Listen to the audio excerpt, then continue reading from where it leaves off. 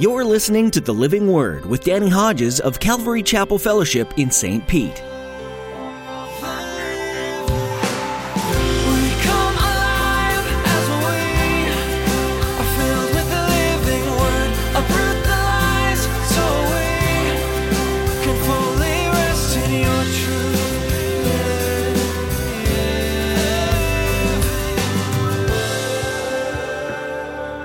These are people that confess to know Christ.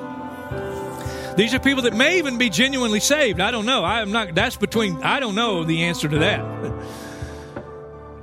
But these are people that have a form of godliness. They may attend church. They may say, I'm a Christian, but there'll be no self-control. If we do these things, then our prayer life continues to be effective. Listen, if I don't maintain a clear conscience and maintain self-control, what kind of prayer life do I have? What kind of a prayer life? Some people call themselves a Christian. They might even attend church, but they lack self-control. So how can they maintain a clear conscience? With a lack of self-control comes disobedience and sin. How can you keep a clear conscience when you're living in sin? As Pastor Danny points out in his message today, if you're living in sin, then what kind of prayer life do you have? Using your prayer life as a plumb line, you can measure how you're doing with self-control. Now here's Pastor Danny in the book of 1 Peter chapter 4 with today's edition of The Living Word. Second thing is be self-controlled. Now it's again the same Greek word. The idea is if I have a clear conscience, and here's the deal, it's having a right mind. It's having a mind that's attuned to truth. That's what the clear conscience is. And if I'm in my right mind, in line with truth, I'm going to naturally develop and maintain self-control. That's what the word means. I'm in my right mind, so I'm naturally going to say no to sinful passions and yes to godliness.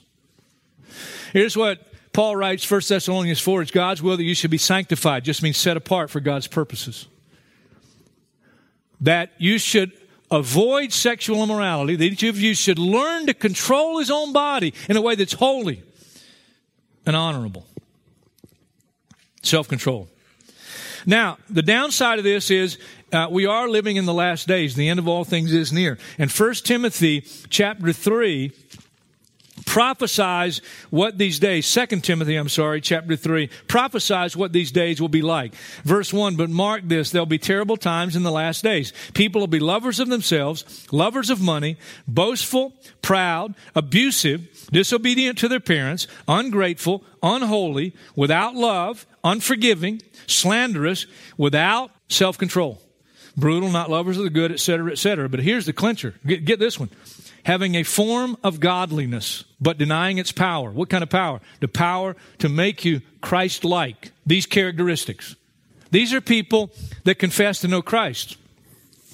These are people that may even be genuinely saved. I don't know. I don't know the answer to that. But these are people that have a form of godliness. They may attend church. They may say, I'm a Christian, but there'll be no self-control. If we do these things, then our prayer life continues to be effective.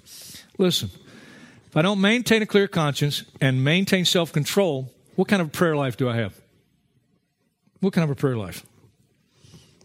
I mean, even in 1 Peter, back in chapter 3, husbands, verse 7, in the same way be considerate as you live with your wives and treat them with respect as the weaker partner. That's just feminine.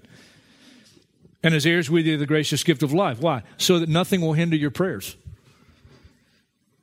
If I'm not being responsible before the Lord in my relationship with my wife, I have no prayer life. God says, well, you get that right first, and then we'll talk. Then I'll give you a listening ear. You're involved in pornography, there's no prayer life. There's no effective prayer life. Involved in sexual immorality, no effective prayer life. Cheating on your taxes, what kind of prayer life do you have? No. You're a Christian, you cheated on the exam at school, what kind of prayer life? You see how these things are connected. Clear-minded, self-controlled, so that you can pray. And then catch this fourth one. Above all, love each other deeply. Only one other time that Greek word translated here, love deeply, is used, and it's in Acts 12:5 when the church is praying for Peter, who's in prison. One translation says they were praying earnestly for him. Another translation says they were praying without ceasing for him. And that's the idea. Earnestly and without ceasing. Because listen, listen, Hebrews, the writer says, keep on loving each other as brothers. Why? Because love can die. 1 Thessalonians, now about brotherly love. We don't need to write to you, for you yourselves have been taught to love each other. Please listen to this. 1 John, all through 1 John. This is the message you heard from the beginning. We should love one another. And this is his command, to believe in the name of his Son, Jesus Christ, and to love one another as he commanded us. 1 John 4, dear friends, let us love one another, for love comes from God. Everyone who loves has been born of God and knows God. Whoever does not love does not know God, because God is love. Now understand what this kind of love is. This is not warm, fuzzy feelings. Not that you can't have warm, fuzzy feelings that are from God. There were no warm, fuzzy feelings when God became a man. When Mary conceived the Christ child. And he ended up growing up as a human being in this cursed world. There were no warm, fuzzy feelings when Jesus went to the cross. We're talking about self-denying love. We're talking about self-sacrificing love. We're talking about love that forgives as Christ has forgiven us. That's God's love. It's God's love. By the way, unfortunately, 2 Timothy that I read, 2 Timothy 3 says, in the last days, which we're in, as we get closer to the end, this is going to be rare. Going to be rare. Jesus said it. Because of the increase of wickedness as we get close to the end, the love of most will grow cold. Let me put a little footnote in here that some of you are not going to like. That's okay. You're having trouble in your marriage, you may even be headed for divorce. Maybe the papers are already signed. But you have no biblical ground for it. And as a matter of fact, even if you have, you're just using it. Because even if you got a biblical ground, God still love to see the thing turn around. If you forgive one another as he's forgiven you. And let me tell you something. You want to stay as far away from me as possible. If you're in a situation you say, well, I just don't love her anymore. You don't come to me for counsel. You're not going to get anything you want to hear.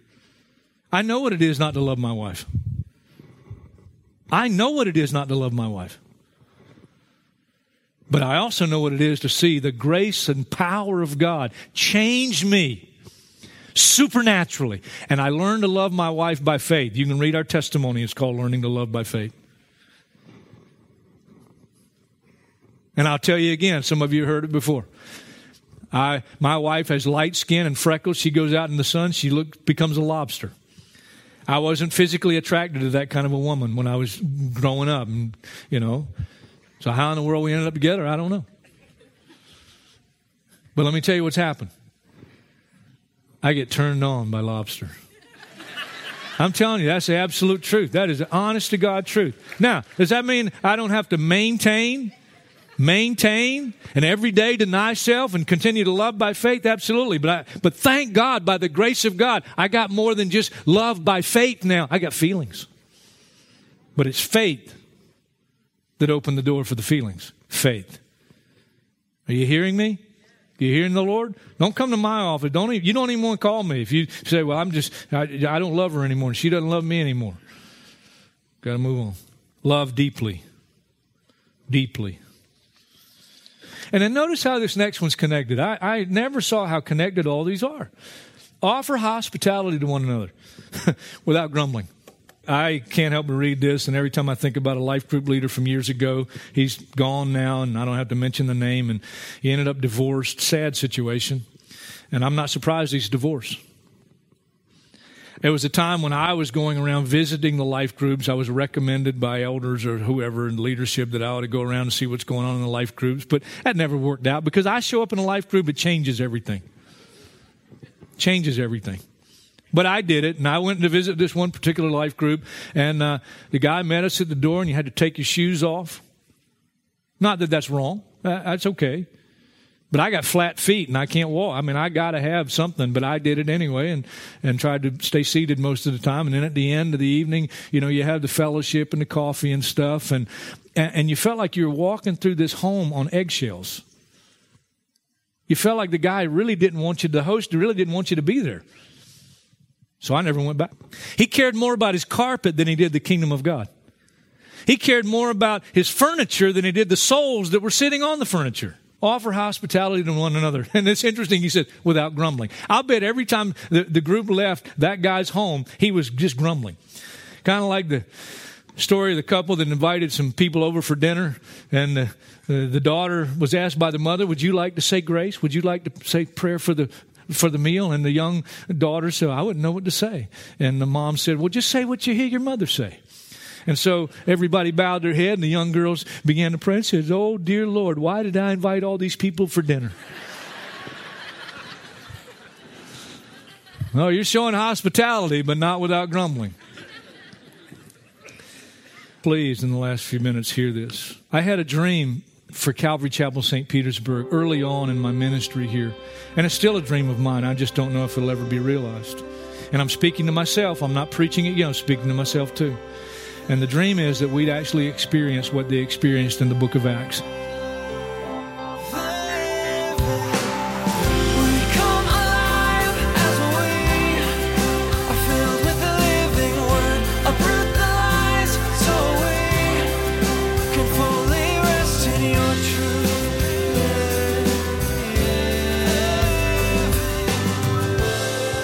Life will be difficult. It's inevitable and part of being a resident of this fallen world.